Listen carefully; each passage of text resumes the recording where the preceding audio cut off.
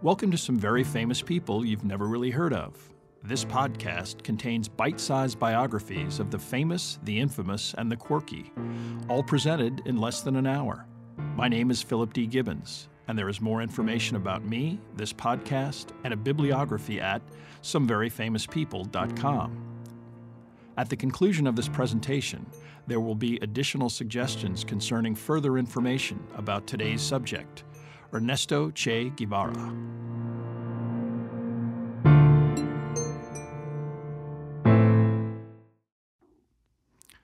Now let's get started. Ernesto Guevara de la Serna was born in Rosario, Argentina on May 14, 1928. His upper-class parents forged his birth certificate to read June 14th to conceal the fact that Ernesto was conceived out of wedlock. Ernesto Guevara Lynch and Celia de la Serna y Llosa both came from socially well-connected families. Despite Ernesto Sr.'s attempts at several money-making ventures, the family lived on Celia's inheritance. The most impactful occurrence of Ernesto Jr.'s early youth was his affliction with asthma, which caused the family to relocate to the small Argentinian town of Altagracia, considered a suitably drier and healthier climate. Eventually, the Guevaras would relocate to the town of Cordoba, hoping to improve the educational opportunities for the adolescent Ernesto and his four siblings. Guevara was not an exemplary student, but his classmates knew him to be both adventurous and occasionally defiant. However, he was not politically active, even in his teenage years. 20 years later, he would state, "I had no social preoccupation in my adolescence and no participation in the political or student struggles in Argentina." Ernesto's household was not a particularly tranquil place, his father a constant philanderer, and the family's economic sustainability typically relying on Ernesto's mother's ever-diminishing assets. But it was very unusual for the time period, his mother presiding over a veritable salon of artists and intellectuals of all sorts of social backgrounds who must have made an impression on the Guevara children. Visitors came and went in an atmosphere of informality that greatly amused Ernesto's classmates. In March of 1947, Celia and Ernesto Sr. decided to end their marriage. With all of their assets sold or spent, the family would have to relocate to the Buenos Aires apartment of Ernesto Sr.'s elderly mother, who died shortly thereafter. Ernesto Jr. soon announced that he would enter the Faculty of Medicine at the University of Buenos Aires. Whether it was his personal curiosity about his own asthmatic condition or the experience of watching his grandmother slowly die, he never really explained this sudden career choice. University life transformed Guevara into more of an intellectual, who on his own time studied philosophy, literature, and developed a great interest in chess. Like many Argentinians, he also harbored a deep hostility towards the United States, considering them overbearing colonialists, determined to exploit all of Central and South America for their own economic interests. Prompted by his close friend, Alberto Granado, Guevara would interrupt his medical studies in 1952 by taking a year off and traveling by motorcycle throughout South America. Actually, the motorcycle would give out in Chile, but the trip would continue by ship and hitchhiking through Peru, Colombia, Venezuela, and even by airplane to Miami Beach, where Granado's relative's cargo plane repairs turned a layover into several weeks' stay. This trip, which was conducted with virtually no money and relying on handouts and the generosity of friends and relatives, was recorded by Ernesto in an account that eventually would be published as The Motorcycle Diaries. By 1953, Ernesto Guevara had returned to Argentina, passed the requisite exams, and was now Dr. Guevara. Upon receiving his medical degree, Ernesto immediately set out on another lengthy South American journey with a friend, Calica Ferrer. Initially, this trip also was a happy-go-lucky adventure, but in Guayaquil, Ecuador, Guevara met up with some fellow Argentinians who invited him to go with them to Guatemala. They were law students intent on witnessing firsthand the current leftist Guatemalan government that had taken control in typically dictator-dominated Central America. Surprisingly, Ernesto Guevara, intrigued, agreed, the type of impulsive maneuver that typified his outlook. He would make his way by small boat to Panama and hustle through Costa Rica, Nicaragua, El Salvador, and Honduras. In December of 1953, he arrived in Guatemala City, typically destitute. Guatemala in 1953 was a focal point of regional Latin American politics. The president of Guatemala, Jacobo Arbenz, was part of a leftist coalition of students, labor, and the military who had overthrown the repressive American-backed regime of Jorge Ubico in 1944. Subsequently, Arbenz was democratically elected president in 1950, and he began to impose agrarian reform intent on nationalizing the massive agricultural holdings of the United Fruit Company. United Fruit had a stranglehold on the banana trade and other industries in Central America, and in the region was practically considered an unofficial agency of the U.S. government. Both Secretary of State John Foster Dulles and CIA Director Allen Dulles had strong connections to the firm and had been involved in business transactions involving the purchase of Guatemalan industrial assets. Arbenz had drawn the attention of not only the U.S. government, but of dictators like Anastasio Somoza, who was concerned that this kind of populist attitude might infect countries like Nicaragua. Immediately upon arriving in Guatemala City, Guevara attempted to gain employment through the country's Ministry of Public Health. Although he would meet many people, including an exiled Peruvian female by the name of Hilda Gadea, Ernesto would not be successful in his search for consistent employment. He did immerse himself in what he felt was an important political movement, his travels across South America, and his awareness of the extreme poverty of the region radicalizing him into a Marxist and a strident opponent of capitalism, especially the type of capitalism evinced by the likes of United Fruit. It was in Guatemala that Guevara met and fell in with a group of Cuban exiles who had been forced to flee Cuba after a disastrous attack on the Moncada army barracks orchestrated by their leader, Fidel Castro. This attempt to storm the second-largest military garrison in the country, located in Santiago de Cuba, resulted in the deaths or executions of most of the 160 rebels who took part. Placed on trial separately by the repressive Fulgencio Batista regime, Castro was given a 15-year jail sentence, and the Cuban exiles in Guatemala, led by Antonio Nico Lopez, had only escaped by fleeing to the Guatemalan embassy in Havana. There, the Arbenz regime bestowed political asylum, and the rebels were now celebrities in Guatemalan political circles. It was Nico Lopez who gave Ernesto Guevara his famous nickname. What initially started as El Che Argentino was eventually shortened to Che, which is an Argentinian idiom for, "Hey you." Even before Che Guevara's arrival in Guatemala, the American government had decided that the Arbenz regime would have to go.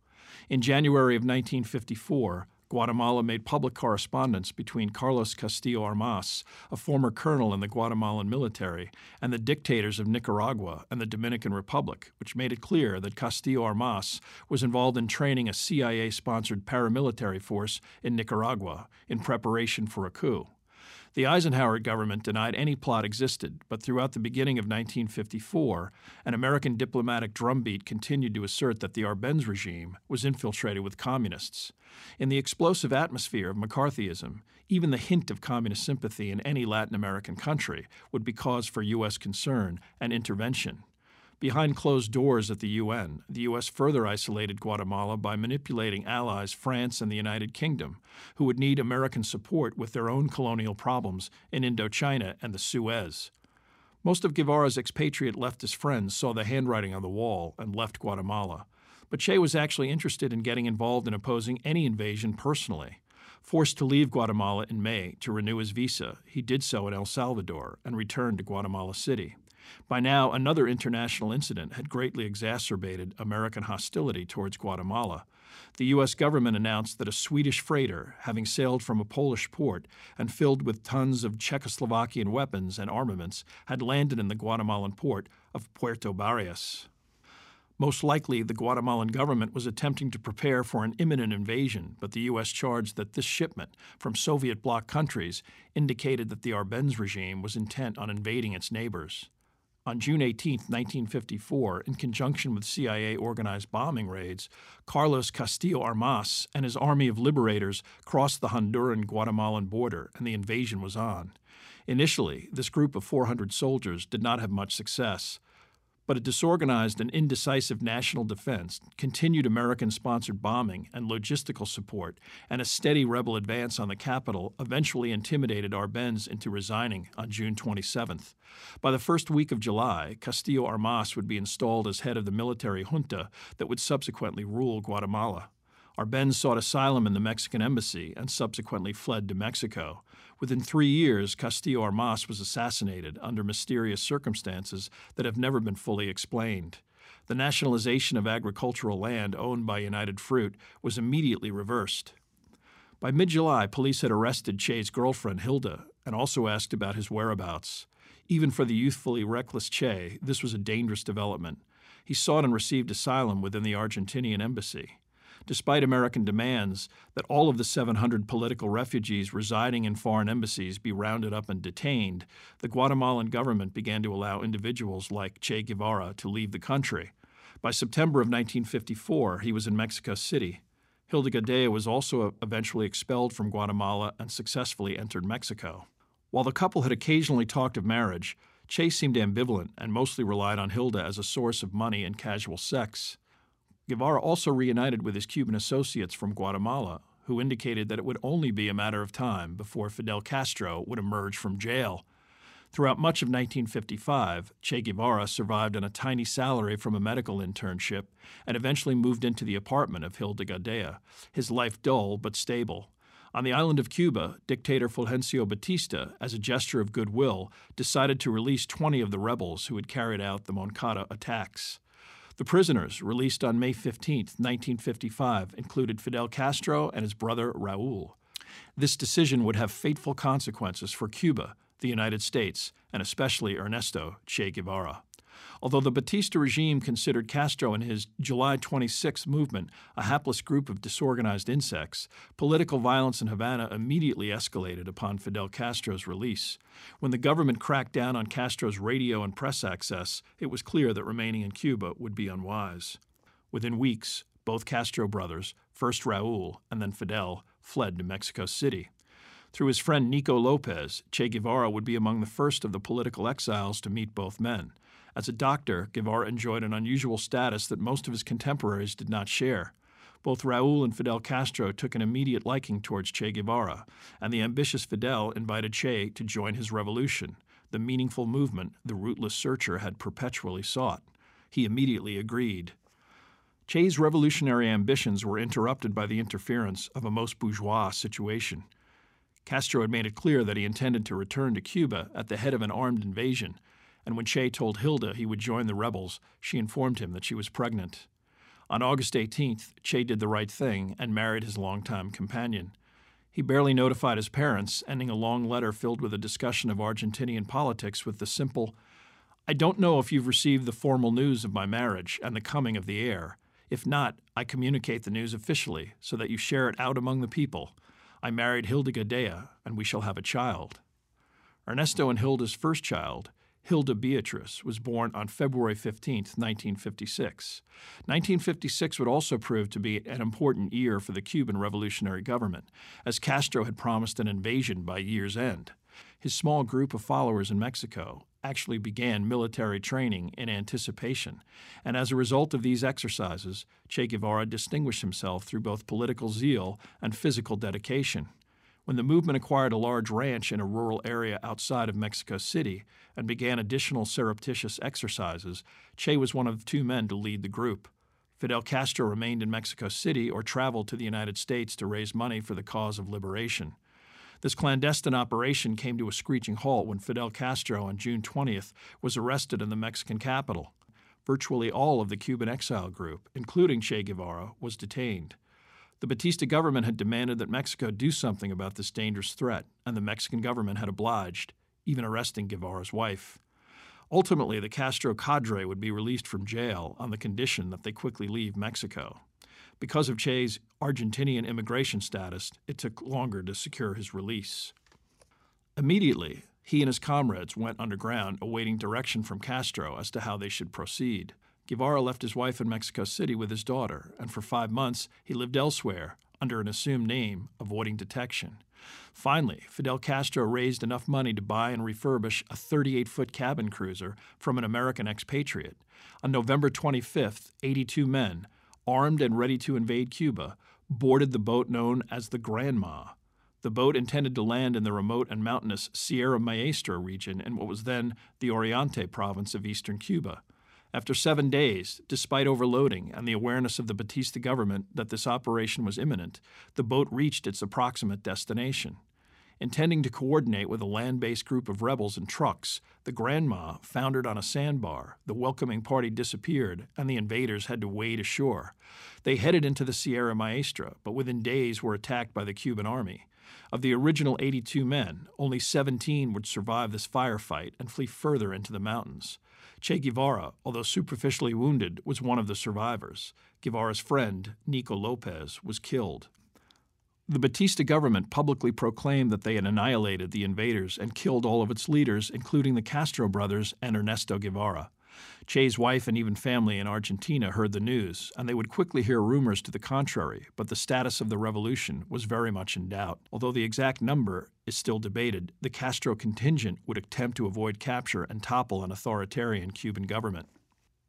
Early in this process, a New York Times reporter was able to meet Castro in his mountainous stronghold and obtain an influential interview that portrayed an idealistic rebel intent on establishing a democratic government, the reporter naively minimizing any possibility that Castro had communist leanings. Photographs of Castro deeply embarrassed the Batista regime, which had insisted internationally that Castro and his followers were dead. For 2 years, Castro's rebel force slowly grew to about 300 men and frequently carried out armed assaults on various remote army garrisons throughout the Sierra Maestra. Frustrated by its inability to eliminate such a tiny opposition group, and concerned by continued political arrests occurring across Cuba, the Batista government became determined to act. In the summer of 1958, it deployed 10,000 soldiers to Oriente province in a coordinated effort to destroy or capture Castro and his entire command. Many of these soldiers were uninspired, inexperienced conscripts who lacked the enthusiasm and will of Castro's battle-tested guerrillas. The offensive was an utter failure, and by August of 1958, Castro made the decision to emerge from the hills and begin an offensive intent on central and western Cuba. During this process, Che Guevara became the first member of Castro's rebel force, other than Castro to be named a comandante, his rank signified by a single gold star he wore on the peak of his hat. Unlike Castro, he was an unabashed Marxist who meted out summary justice on a frequent basis to traitors, deserters, and informers, occasionally even executing the condemned with his own hands. His journals from the time period would discuss little other than the rebellion and virtually nothing about his wife, daughter, or extended family. When his wife offered to join him, he rebuffed her, saying that the situation was too dangerous. His parents learned of his exploits from journalists or clippings sent to them by friends from around the world that featured Che prominently as the Argentinian rebel, second in command to Fidel Castro. Guevara's medical background, enthusiasm bordering on fanaticism, and personal commitment in spite of serious asthma and 2 combat wounds made him an essential part of the Cuban Revolution from its earliest moments. Castro's offensive called for Guevara to lead his column through the central Escambray region of Cuba, and hopefully to capture the strategic city of Santa Clara. He would coordinate with the column led by another rebel comandante, Camilo Cienfuegos, who would lead a separate effort through the northern sector of central Cuba. Raul Castro would lead a column that would focus on the eastern part of the country, hoping to tie down government troops defending the strategic cities of the Sierra Maestra and Sierra Cristal regions. Mathematically, the rebels were overmatched by much larger numbers of troops from the Cuban army, illegally using weapons provided by the U.S. for regional defense and not for internal suppression. But after years of violent repression, corruption, and American corporate exploitation, the Batista regime had lost support of most of Cuban society, both rich and poor. As the guerrillas proceeded out of the mountains, they began to receive support from the civilian population. Additionally, other factions intent on overthrowing the government continued strikes, demonstrations, and bombings throughout the country. Wisely, Castro refused any official alliances with other Cuban revolutionary groups, including the Cuban Communist Party. He foresaw a successful outcome and did not want his role in the revolution to be diminished and his ambitions co-opted. Both Che Guevara and Cienfuegos made steady progress across the Cuban countryside. By mid-December, Che's forces were poised to attack Santa Clara, the last major military objective blocking the path to Havana. The U.S. government was fully aware of the vulnerability of the Batista regime. The American ambassador had already told the Cuban dictator that he would have to resign and acquiesce to a military junta that met with American approval. Technically, Batista would be replaced in February 1959 by the winner of a recent national election, but this election had been boycotted and was considered a sham. Batista refused but understood that the defense of Santa Clara was essential to his government's survival, and he sent a 22-car armored train, packed with Army reinforcements and sophisticated weaponry, to ensure a positive outcome. In the east, Cuban towns were surrendering to Raul Castro on practically a daily basis. Despite additional rebels who had joined his column along the route to Santa Clara, Che Guevara's convoy numbered no more than 450 fighters. Santa Clara would be defended by 3,500 government troops already installed in key defensive positions around the city. On December 29th, the final battle began, with coordinated attacks throughout Santa Clara. The guerrillas bulldozed the railroad line, focusing their attention on the armored train that was a vital part of the city's defense. Attempting to move in response to the rebel attacks, the train's locomotive ran off the tracks and derailed in a chaotic pile of wreckage and confusion.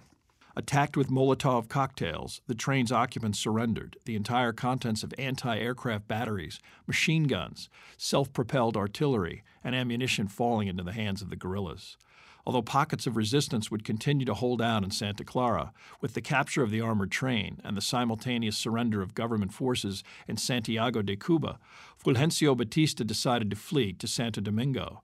Carrying hundreds of millions of dollars, valuables of every description, and a small circle of cronies, the dictator left in the early morning hours of New Year's Day, 1959.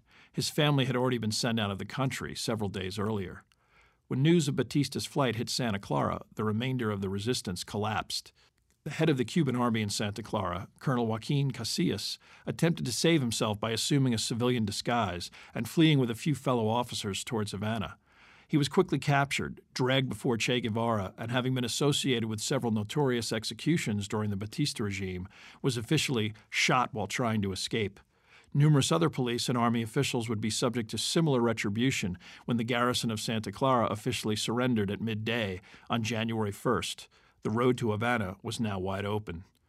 Castro ordered Camilo Cienfuegos to seize Camp Colombia, the former military headquarters of the Batista government, while Che headed for La Cabaña, the massive Spanish-era fortress that towered over Havana Harbor. All resistance to the rebels had ceased with the flight of Batista, and the soldiers at La Cabaña meekly turned over the fortress to Che Guevara. Che's column was also accompanied by Che's current romantic interest, Alida March, a woman he had taken up with in late November. A courier between Castro's force in the mountains and the underground sympathetic to Castro in Santa Clara, Alida was allowed to remain with the rebels when police discovered her revolutionary identity and raided her house in Santa Clara. That made her return to Santa Clara impossible, and despite being a female, she was allowed to remain in the Sierra Maestra. Within weeks, she would accompany Che's entourage, a fixture beside him in his Jeep. Fidel Castro was intent on concealing even a hint of communist leanings and cagily kept both Che Guevara and Raul Castro out of any high-profile positions within the newly formed Cuban government. Raul Castro would remain in eastern Cuba as the military governor of the eastern provinces. Che would be named commander of La Cabaña prison. Both men were known to be political radicals, especially by the U.S. government. Castro even went as far as supporting Manuel Urrutia, a liberal moderate and opponent of Batista, as the first president of the revolutionary government. Other centrist Cubans were named to various cabinet positions, understanding that his revolution was in a tenuous position both within Cuba and externally from many hostile governments, any one of which might have quickly attempted a U.S.-backed counter-revolution. Castro wished to appear as reasonable and democratic as possible. However, one of the reasons that Che Guevara was appointed to his La Cabaña position was to supervise the execution of various political and military officials from the Batista regime. For the first 6 months of 1959, Che Guevara served as head of the military tribunal that routinely executed Cuban political prisoners by firing squad, with Che personally approving any death sentences. The number of individuals executed during this time period is a matter of historical dispute, usually depending on the political perspective of the historian.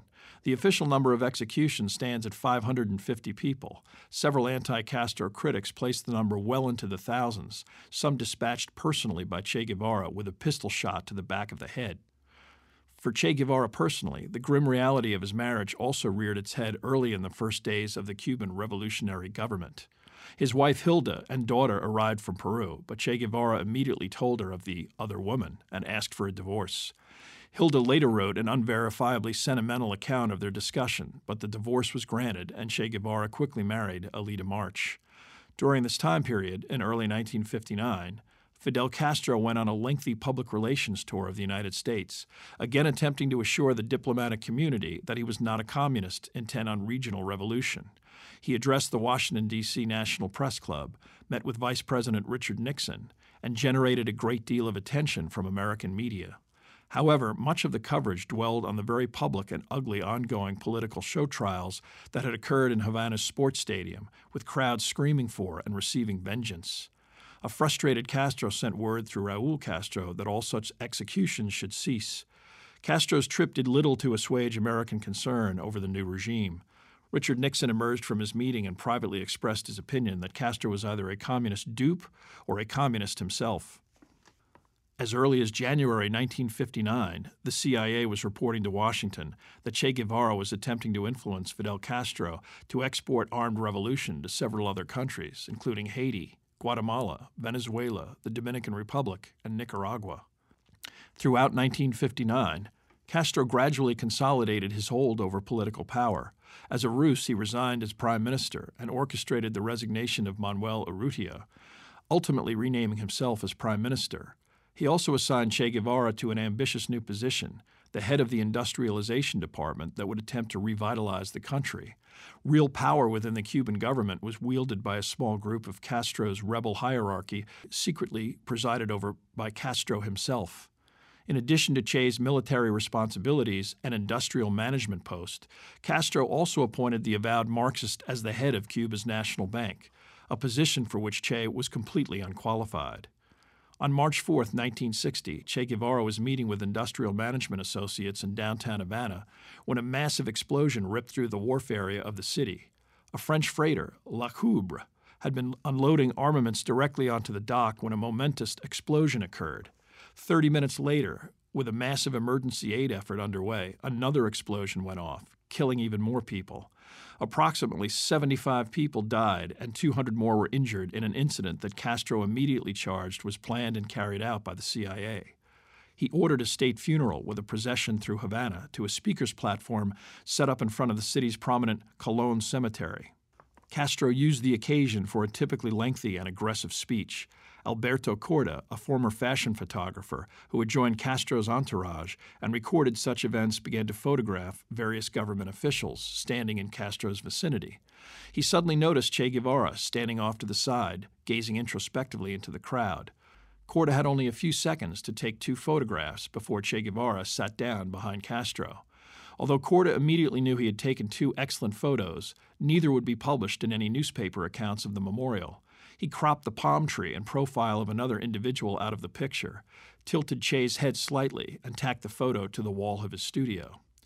The explosion of La Coubre was the first in a series of events that would dramatically intensify Cuban-American relations. In May of 1960, Cuba would formally reestablish diplomatic ties with the Soviet Union.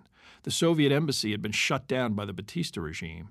A steady stream of middle and upper-class Cubans began an exodus to the United States as the status of Cuba as an American vacation colony began to disappear. With the USSR as a newfound trading partner, Castro felt emboldened enough to nationalize American oil companies in Cuba, including Texaco, Esso, and Shell. When the Eisenhower government responded by cutting the American sugar quota from 700,000 tons to 0, that is the amount of sugar that would be purchased at artificially high prices by the U.S., the USSR and Red China announced that they would pick up the slack. Nikita Khrushchev added to the tension by proclaiming that the United States was now within range of Soviet intercontinental ballistic missiles should the need arise to defend Cuba, Eisenhower responded that a communist government would not be allowed in the Western Hemisphere. Cuba became a central campaign issue in the U.S. presidential election of 1960. Senator John F. Kennedy criticized his opponent Richard Nixon for allowing a communist toehold in the Caribbean, and he promised action to eliminate the threat. In response, in the last days of the Eisenhower administration, an economic embargo was placed on Cuba, and any country providing assistance would lose American aid. Castro chose this time to proceed to New York and give the United Nations a typically bombastic 4-hour speech. When he returned home, he nationalized any remaining business interest in the country and began forming a national militia and nationwide neighborhood committees to cooperate with the increasing Cuban internal security presence. Castro's belief that the United States would eventually intervene with military force against Cuba proved to be prescient. In January of 1961, President John F. Kennedy assumed office and inherited the Eisenhower administration's determination to overthrow Castro. The CIA already had begun training Cuban exiles for a potential invasion, and Kennedy quickly approved plans for a coordinated effort that would hopefully benefit from a mass uprising of Cuban citizens against the Castro government. On April 17, 1961, 1,300 men came ashore near Playa Larga, Cuba, which was situated on the Bahia de Cochinos, the Bay of Pigs. This remote beachfront area was surrounded by swamp and would be relatively difficult for the Cuban military to access quickly. Unfortunately for the invaders, they lost a great deal of equipment while landing, and their plan called for a resupply and air support from the American military. But bad weather and the Cuban Air Force prevented this support, and the exiles were pinned down along the beachhead. 20,000 Cuban troops responded to the threat, and instead of rebelling, the local population remained completely loyal to the Castro government. Within 3 days, all of the 1,300 exile invaders were killed or captured. The Bay of Pigs was one of the worst foreign policy debacles in U.S. history, embarrassing the Kennedy administration in its earliest days. One of the fundamental problems with the Bay of Pigs fiasco was that the Cuban government had previous knowledge that the invasion was imminent. Castro assumed that the invaders would focus on an area closest to the United States, and he assigned Che Guevara to command army resistance in the western Pinar del Rio region. The invasion occurred hundreds of miles away in the south-central part of the island, so Che set out most of the excitement. However, he was fully aware of the repercussions the invasion had for the Castro government and the Cuban people. Months later, at a meeting of the Organization of American States in Uruguay, he attempted to send a message to President Kennedy via attending American officials. Before the invasion, the revolution was shaky. Now it is stronger than ever. The Bay of Pigs combined with a disastrous Kennedy-Khrushchev summit meeting at Vienna to prompt the most dangerous episode of the Cold War. Thinking that his American counterpart was a weak intellectual who could be intimidated, Khrushchev began negotiations with Castro regarding the installation of nuclear missiles in Cuba. The Soviet Union had been forced to accept similar missiles in Turkey, and the Soviet leader saw an opportunity to humiliate the U.S. and also guarantee Cuba's security. Castro, with Che Guevara's enthusiastic urging, agreed in principle. As an indication of Che Guevara's importance in the Cuban government hierarchy, it was Che who was sent to the USSR in August of 1962 to finalize the deal. The Soviet premier agreed to wording that would call for a Soviet military response in the event of a U.S. attack on Cuba, but he refused to make the agreement public. The Castro government worried that the U.S. would find out about the agreement and the missiles before they arrived on the island, but Khrushchev remained firm. Unfortunately for the Cuban government, that is exactly what happened. In October, a U-2 spy plane photographed what was unmistakably nuclear missile sites being constructed in Cuba. President Kennedy ordered a naval blockade of the island, demanded that the sites be destroyed and the removal of any existing missiles. He vowed that any attempt to deliver additional missiles to Cuba would be resisted by force, and preparations were made for an invasion of Cuba. At the height of the crisis, Castro sent a direct message to Khrushchev, urging him to attack the United States with nuclear weapons if the U.S. attacked Cuba. Unbeknownst to Castro, Khrushchev had already begun negotiations to end the confrontation. The Soviet Union agreed to dismantle the Cuban sites in exchange for an American promise not to invade Cuba. Secretly, the U.S. also agreed to dismantle its own missile sites in Turkey and Italy. Both Castro and Che were stunned and outraged by Khrushchev's negotiations conducted without their input or agreement. They felt, correctly, that the Soviet government had backed away from its unconditional commitment to Cuba. For Che personally, this incident confirmed to him what he had already suspected. Cuba was merely a pawn in a much bigger Cold War competition, between the world's biggest superpowers. He began to focus instead on specific plans to export revolution to Central and South America. He spent much of 1963 and 1964 coordinating clandestine operations in Guatemala, Nicaragua, the Dominican Republic, and even his own Argentina. All of these efforts would fail, and despite massive amounts of Soviet economic aid, the Cuban economy began to badly deteriorate. The American embargo was definitely having an effect. Che and his wife also had 4 young children to contend with, although his onerous workload did not provide for much domesticity. Unlike Fidel Castro, a notorious womanizer and sybarite, Che lived a rigid Spartan existence and refused any of the privileges of rank. Many found him to be personally austere, caustic, and overly serious. Several fundamental developments shaped the next chapter of Che Guevara's life. Politically, Cuba's economic and diplomatic isolation was forcing it to rely completely on the Soviet Union. Fidel Castro understood this dependence and unequivocally aligned himself with Moscow rather than Red China. But the Soviets were skeptical of Che, who they considered to be more radical and possibly more sympathetic to Mao's form of communism. Che was also frustrated by Cuba's lack of economic progress and felt that he would be more effective by spreading Cuba's revolution internationally. When a disastrous guerrilla foray into Argentina ended with the death of Che's close associate, Jorge Massetti, and the liquidation of his entire force, Che became convinced that the only way he could achieve the type of success that had been realized during the Cuban Revolution would be to lead a revolutionary expedition himself. Massetti, coincidentally, was the man cropped out of Alberto Corda's photo. Surprisingly, the location that Che Guevara chose to attempt to impose his revolution would be on the continent of Africa. A closer analysis of this adventure would reveal some fundamental reasons for this choice. Whether Fidel Castro was secretly enthusiastic about Che leaving Cuba is a subject of ongoing debate. Che was openly critical of the Soviet government, believed that they were becoming too dominant over Cuba, and was resistant to accepting their economic approaches to industrialization. A sojourn in Africa would remove an irritant in Cuban-Soviet relations, and the Soviet government would be comfortable with revolutionary activity outside of Latin America and the absence of a potential for additional American hostility.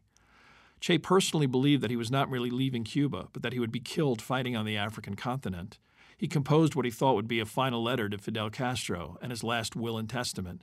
He was intent on joining the revolutionary forces of Laurent Kabila, who was involved in a Marxist revolution in the Republic of the Congo. Castro would eventually send approximately 100 Cubans to help Che in this effort, who expected the revolutionary struggle to last for at least 5 to 10 years. Instead, this effort, an ineffectual disaster, lasted only 6 months until a negotiated settlement called for the removal of any expatriate military participants. When his local Congolese military support disappeared, Guevara narrowly escaped capture and initially was intent on a fight to the death, until eventually retreating to the Cuban embassy in Dar es Salaam, Tanzania. Dissuaded by his African experience, Che Guevara decided on a more conventional objective for the next attempted expansion of revolution, Bolivia.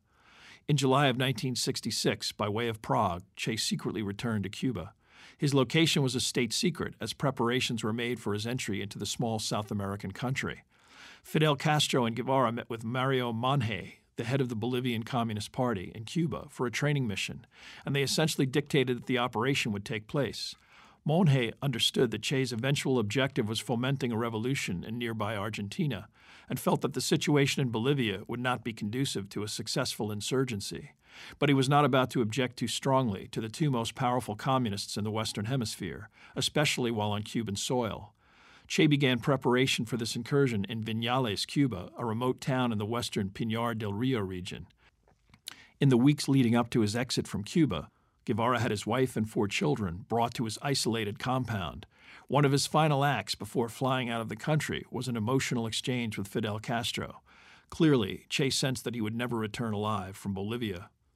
In November of 1966, Che, traveling on a fake Uruguayan passport, would arrive in La Paz, a partially shaved head and gray hair obscuring his identity. Guevara was accompanied by a small group of individuals who had served with him in the Congo.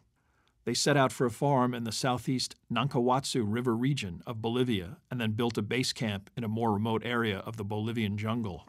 Che would attempt to topple the government with a small but well-armed group of 50 Cubans and Bolivians, as well as a female, Tamara Bunk. Using the pseudonym Tanya Bunk, an Argentinian of German descent, had spent the previous 3 years in Bolivia as an undercover agent of the Cuban government. She joined Che's expedition, which was to be the first of several prospective South American revolutions that would theoretically spread chaos all over the continent and distract the U.S. from its conflict in Vietnam.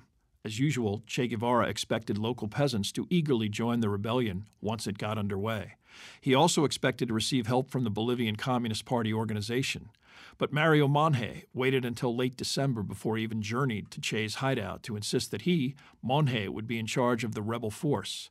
Che refused to agree, and while Monge said that he would return to La Paz to inform his associates of the impending rebellion, instead he secretly warned any of the Bolivian rebels that they would be expelled from the party if they fought with Che. He went to La Paz with no intention of ever returning and advised his fellow communists to go underground and avoid getting involved in the situation. Che responded by blithely taking many of his men from his base camp deep into the Bolivian jungle for a conditioning exercise. In his absence, some Bolivian deserters were captured by the government and related details of Cubans commanded by a man named Ramon, which was Che's code name. By the end of March, the Bolivian military would be attempting to engage with this mysterious group. The president of the country, René Barrientos, a staunch anti-communist with close ties to the U.S., declared martial law and told the nation that Cuban communist agents had invaded Bolivia. Large numbers of Bolivian soldiers were dispatched to the region. From this moment on, Che Guevara and his detachment would be on the run, attempting to avoid the Bolivian army. Much of the success of the Cuban Revolution was due to a well-organized courier underground that allowed the Cuban rebels to communicate their needs at all times. Tamara Bunk, a.k.a. Tanya, was attempting to serve this purpose and connected with Che's unit in early January. She had brought with her 2 agents from Cuban intelligence, Ciro Bustos and Simón Debray. Unfortunately, a Bolivian communist informer tipped off the government as to her true identity, and she could no longer return to La Paz, where she had been able to inform Havana by coded radio messages as to the progress of and whereabouts of Che's mission. Che's 2 radio transmitters were not functioning, another development that precluded communication with the outside world. With many of his men sick or unenthusiastic, Che, for greater mobility, split his force into 2 groups. He would lead a vanguard of 20 men. The rest would be supervised by Juan Núñez, a.k.a. Joaquin. In late April, posing as journalists, Bustos and Debray, concerned by the worsening situation and intent on getting word back to Cuba, attempted to flee Guevara's group. They were immediately apprehended in the region, and under interrogation, Debray admitted that the rebels were commanded by Che Guevara. It took longer for the Bolivians to figure out who Bustos was, but when his fingerprints revealed his identity, he admitted his role, and a skillful artist, he drew pictures of all of the rebels, including Che Guevara, and detailed maps of the rebel encampments. Information that Che Guevara was indeed in Bolivia was transmitted to Washington and the CIA. A contingent of Green Beret Special Forces advisors were sent to the region, as well as a Cuban-American CIA operative named Felix Rodriguez. Bolivian efforts to trap Che became intense, forcing constant movement that confused and separated the 2 Cuban contingents permanently. Che Guevara had no means to contact the outside world, his only intelligence gathered through local radio news reports, his days spent looking for food and medicine. His plan of escape became an attempt to hack his way through the Bolivian jungle and into the mountains of central Bolivia, this rugged area hopefully providing the cover necessary to avoid capture. It was a fantasy at best. Che did not give up on reuniting with Joaquin's group of 10 rebels. On August 31st, led by a local peasant guide who had tipped off the Bolivian army, Joaquin and his band of guerrillas waded across a river near Vado del Yeso, Bolivia. Waiting for them were 30 members of the Bolivian army, who proceeded to ambush and wipe out the entire column. Tanya was among the dead, her body fished out downstream a week later. Che got word of the disaster through local radio. He immediately attempted to access some of the remotest terrain in the area, reaching altitudes of over 6,000 feet. Run down and sick with asthma, Che spent most of his time on a mule. His tiny force was reduced to meandering through the wilderness, attempting to avoid capture. News of his whereabouts was dutifully reported by the local populace. The Bolivian army contingent, which numbered close to 2,000 troops, anticipated that Che would eventually reach an area near the tiny village of La Higuera, Bolivia. On September 26th, the army successfully ambushed and killed 3 members of Che's contingent and forced the rest of the rebels into a nearby canyon. The entire area was completely occupied by the Bolivian military, but the rebels were able to evade capture, at least for the moment. Che was down to 17 men, the same number that had survived the landing of the Granma only 11 years earlier. On October 8th, Che Guevara was completely surrounded in a small canyon near La Higuera. The only escape would be to shoot it out with the army and hope for the best. Che Guevara split his men into 3 units and attacked. In the ensuing gun battle, Guevara was disarmed when a bullet shattered his rifle barrel and his pistol became useless. Unarmed, wounded through the leg, he and another guerrilla attempted to escape out of the canyon, but were both captured. Che Guevara identified himself immediately to the captain of the company. Che's hands were bound and he was marched with the other prisoner to the village of La Higuera. There Che was separated, tied hand and foot, and locked into a primitive 2-room schoolhouse, spending the night next to the bodies of 2 of his dead comrades. The following morning, local senior officials of the Bolivian military, as well as Felix Rodriguez, arrived in La Higuera by helicopter. Rodriguez would eventually recount his encounter with the captive Che. He looked like a beggar. He did not even have a uniform. He did not have any boots. He had some pair of leather tied down to his foot. He was very filthy, and it was a tremendous shock to see the way this man looked at this point in time. Rodriguez hoped to keep Che Guevara alive and get him out of the country to a neutral site for an intelligence gold mine, but felt any decision should be left to the Bolivian government. A simple code had been established from the military hierarchy. 500 referred to Che Guevara, 600 meant execute him, 700 meant keep him alive. The code numbers that were eventually relayed were 500, 600. Most likely, the Bolivian government did not want the tremendous international scrutiny of Che's lengthy imprisonment, a spectacular trial, and even a potential escape. Rodriguez brought Che out of the schoolhouse and posed for pictures with the downcast Che Guevara. Afterwards, a young woman came up to Rodriguez and asked why Che was being photographed, if the radio had already said he had been killed in combat. Rodriguez knew then what the cover story of the Bolivian government would be. A sergeant was selected to handle Che's execution. Rodriguez instructed him to shoot Che below the neck to ensure that the cover story would be plausible, and then returned to Che's room and told him he had failed to save his life and that he would be executed. Che's last words to him were, "Tell Fidel that he will see a triumphant revolution in America, and tell my wife to remarry and try to be happy." This exchange was interrupted by the sounds of 2 of Che's comrades being executed nearby. Che stood at attention as Rodriguez left the room. As the sergeant entered, Che supposedly said, "I know you have come to kill me. Shoot, coward. You are only going to kill a man." It was 10 after 1 p.m. on October 9th, 1967. Ernesto Che Guevara was 39 years old. Che the man was dead. The Bolivian government would do everything possible to diminish his memory. After unceremoniously displaying his body to the international press in a hospital in Valle Grande, Bolivia, they cut off and preserved his hands lest anyone claim that Che had not died, and then they buried the body in a secret location in Valle Grande.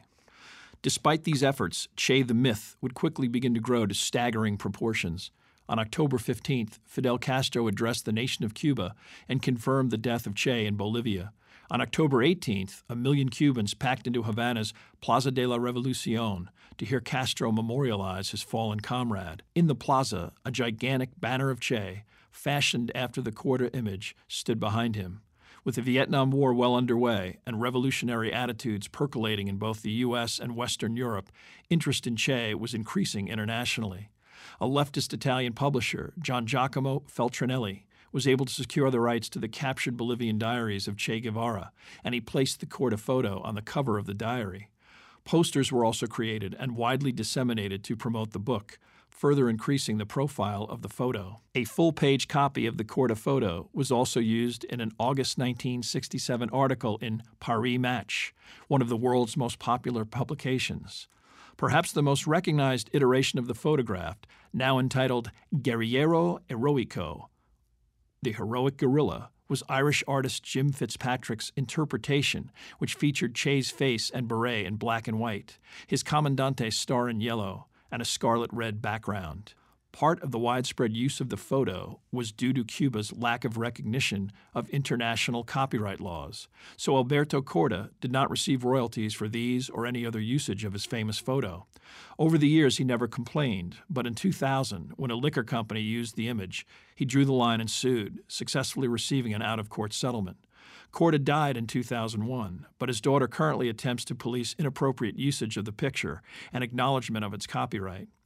Part of Che's mythic legacy is the fact that through Corda's photo, Che Guevara's image has been reproduced more times than any other human being. Alida March dutifully did remarry, unfortunately unhappily. She and 3 of her surviving children still live relatively private lives in Havana.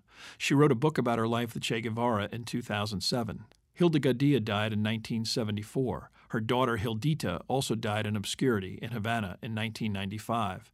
Che's mother passed away from cancer while he was in Africa. His father and siblings were forced to flee Argentina as a result of right-wing political persecution. Ernesto Guevara Lynch remarried and wrote several books about his revolutionary son before Guevara Lynch's death in Havana in 1987. 30 years after his liquidation, some of the Bolivian army officials involved with Che's assassination began to express feelings of guilt concerning what they had done with his body. In interviews, they began to provide clues as to where Che's grave might be. Cuban and Argentinian forensic teams spent 2 years searching the airstrip near Valle Grande, Bolivia, before finally unearthing Che Guevara's remains in 1997. Most of the other members of the ill-fated Bolivian expedition were also eventually uncovered. All of these individuals, including Tanya, would be entombed with Che in a magnificent mausoleum in Santa Clara, Cuba, the site of Che's greatest military victory. Like most controversial figures, Che Guevara remains an enigma. An obscure political activist before he connected with Fidel Castro, his only real success was his participation in the Cuban Revolution. His attempts at financial and government reform were completely unsuccessful. His fanatic devotion to spreading world revolution became a delusional obsession that ultimately cost him his life. 1.5 million Cubans have fled Cuba's political repression and extreme poverty. Today, most inhabitants of the island will privately express fatigue from a 56-year revolution that has made day-to-day survival a demanding process. Still, the Castro regime has been able to cultivate the myth of a godlike martyr who dedicated his life to the Cuban people. In Cuban schools, children are asked to recite daily that they will be more like Che. Nowhere in the world is the iconic image of Che Guevara more ubiquitous than in the city of Havana and the island of Cuba. He remains a kind of patron saint to encourage the Cuban people, no matter how difficult their experience becomes. A biography of Che could conclude with one of his typically strident and dogmatic quotations, or a quote from numerous emotional letters to family and friends. Instead, the Bertolt Brecht maxim, "Unhappy the land that is in need of heroes," seems much more fitting.